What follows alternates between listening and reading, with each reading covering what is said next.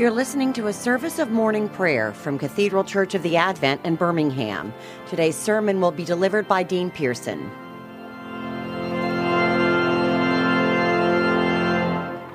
Lord Jesus, you seek us when we are yet strangers, and even when we're not looking for you. And so, Lord, we pray that you would meet us even now in your word. In Jesus' name, amen. This parable from Luke chapter 15 is a much-loved parable, often called the parable of the prodigal son. You've probably heard it taught, you've probably read it, you've heard it preached upon, and almost exclusively, the emphasis on any sermon or any teaching, or even when many people read it, is on the younger brother, the one who has gone off and spent his inheritance in reckless living. And yet that's actually not who Jesus is addressing this parable to. We see in the first 3 verses of Luke 15, Luke tells us, "Now the tax collectors and sinners were all drawing near to hear Jesus. And the Pharisees and scribes grumbled about that, saying, 'This man receives sinners and eats with them.' Then he tells them this parable." You see, this parable is, yes, addressed in part to the younger brothers who have gone far off, but primarily this parable is addressed to the older brothers, the Pharisees and scribes, the religious leaders of the day, the institutional types, the traditionalists. That is who Jesus is speaking to. In this parable, he tells us that there are 2 ways to be lost. We're given a picture of what it means to be alienated from God in the 2 sons. Now, on its surface, the prodigal son, it's easy to say that he's lost. He's gone off the reservation. He's a fine Jewish boy working on a pig farm. He has spent and squandered his inheritance in licentious living. But the older son is just as lost and alienated from the father as the younger. But that lostness is not so obvious to us.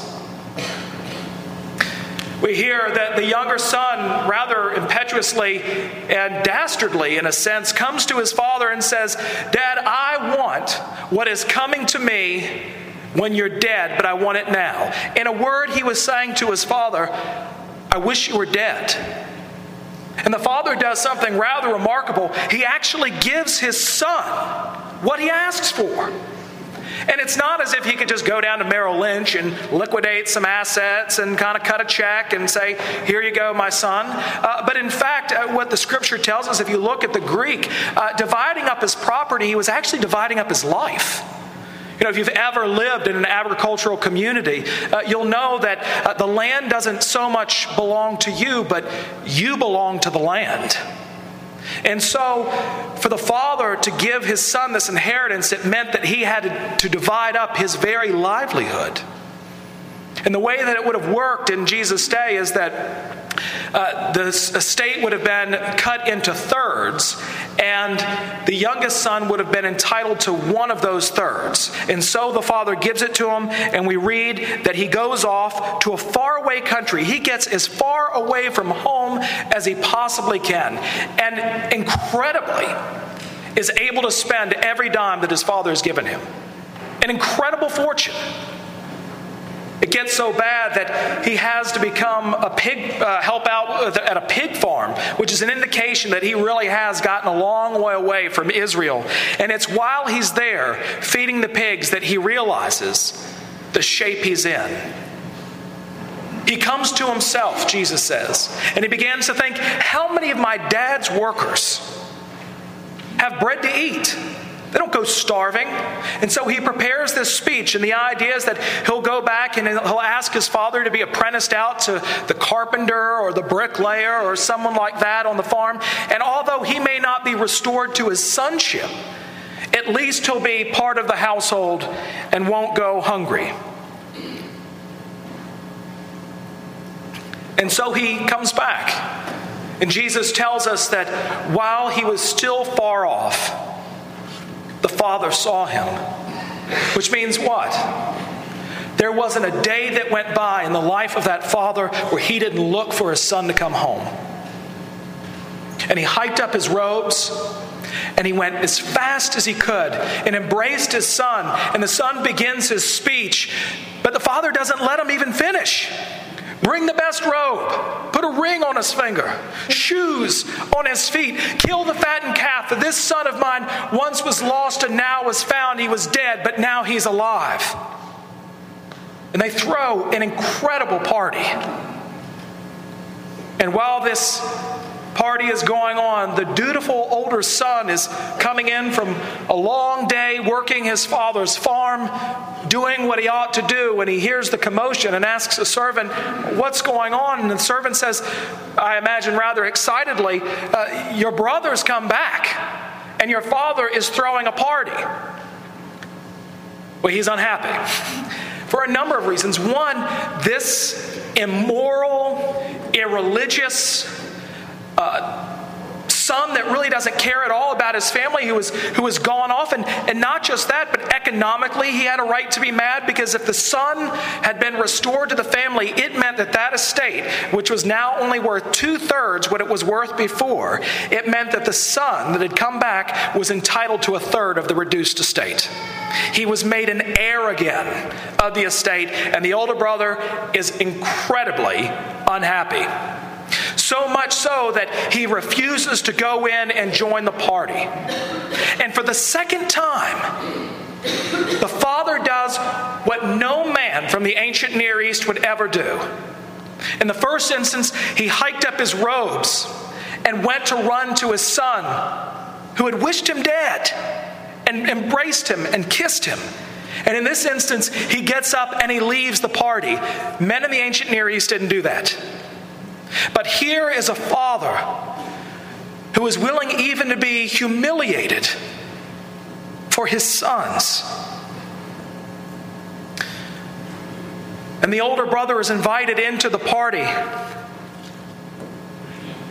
But the son says, look, I have served you my entire life. I've never disobeyed you, and yet you never even gave me a young goat to celebrate with my friends.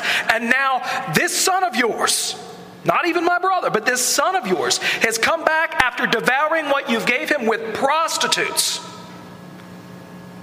And you throw him the party of a lifetime. Forget your party. The father says to him, my son, you're always with me. All that is mine is yours. If you want a goat, it's yours. If you wanted the fattened calf, it's yours. But it's right for us to celebrate. Do you not understand that your brother was dead? Now he's alive. He was lost, but now he's found. See, it's easy for us to see the young prodigal as being far off and off the reservation and lost. But it turns out that the older brother is just as lost. And his lostness maybe even be more insidious than his brother's. What he's saying to his father, even in the midst of an offer of grace and mercy, is, I have obeyed you my whole life, and that's why you should give me things. You owe me. He was serving himself in the same way that his brother was serving himself, but by very different means. Now, if you're following along in your Bible, you'll see that the lectionary skips from verse 3 to verse 11. That it pole vaults over two parables that Jesus told his listeners before he tells the parable of the lost son. The first one is the parable of the lost sheep. The shepherd who is over a flock of 100 and one strays off, and he leaves the 99 in order to go after the one who was lost. The next one is a woman who had lost a coin, and she tears the whole house upside down looking for a little coin, and when she finds it, she rejoices. And then he tells this parable. But do you see the great difference between the first two and this one? In the first two, somebody goes after that which is lost. Who goes after the prodigal? There would have been no doubt in Jesus' day by his listeners as to who it was that was supposed to go after the younger brother, who was supposed to go and grab hold of him and bring him home. And that's the older brother. And here is this older brother. The son is in the party. The son enjoys the fellowship and restoration of the father, and yet the older son stands outside of the party. And this parable stops abruptly. Jesus doesn't end it. He simply stops it. He leaves it open-ended. The older brother is left standing outside of the party with this invitation to come in. Does he come into the party? Or does he stay outside, alienated from his father forever?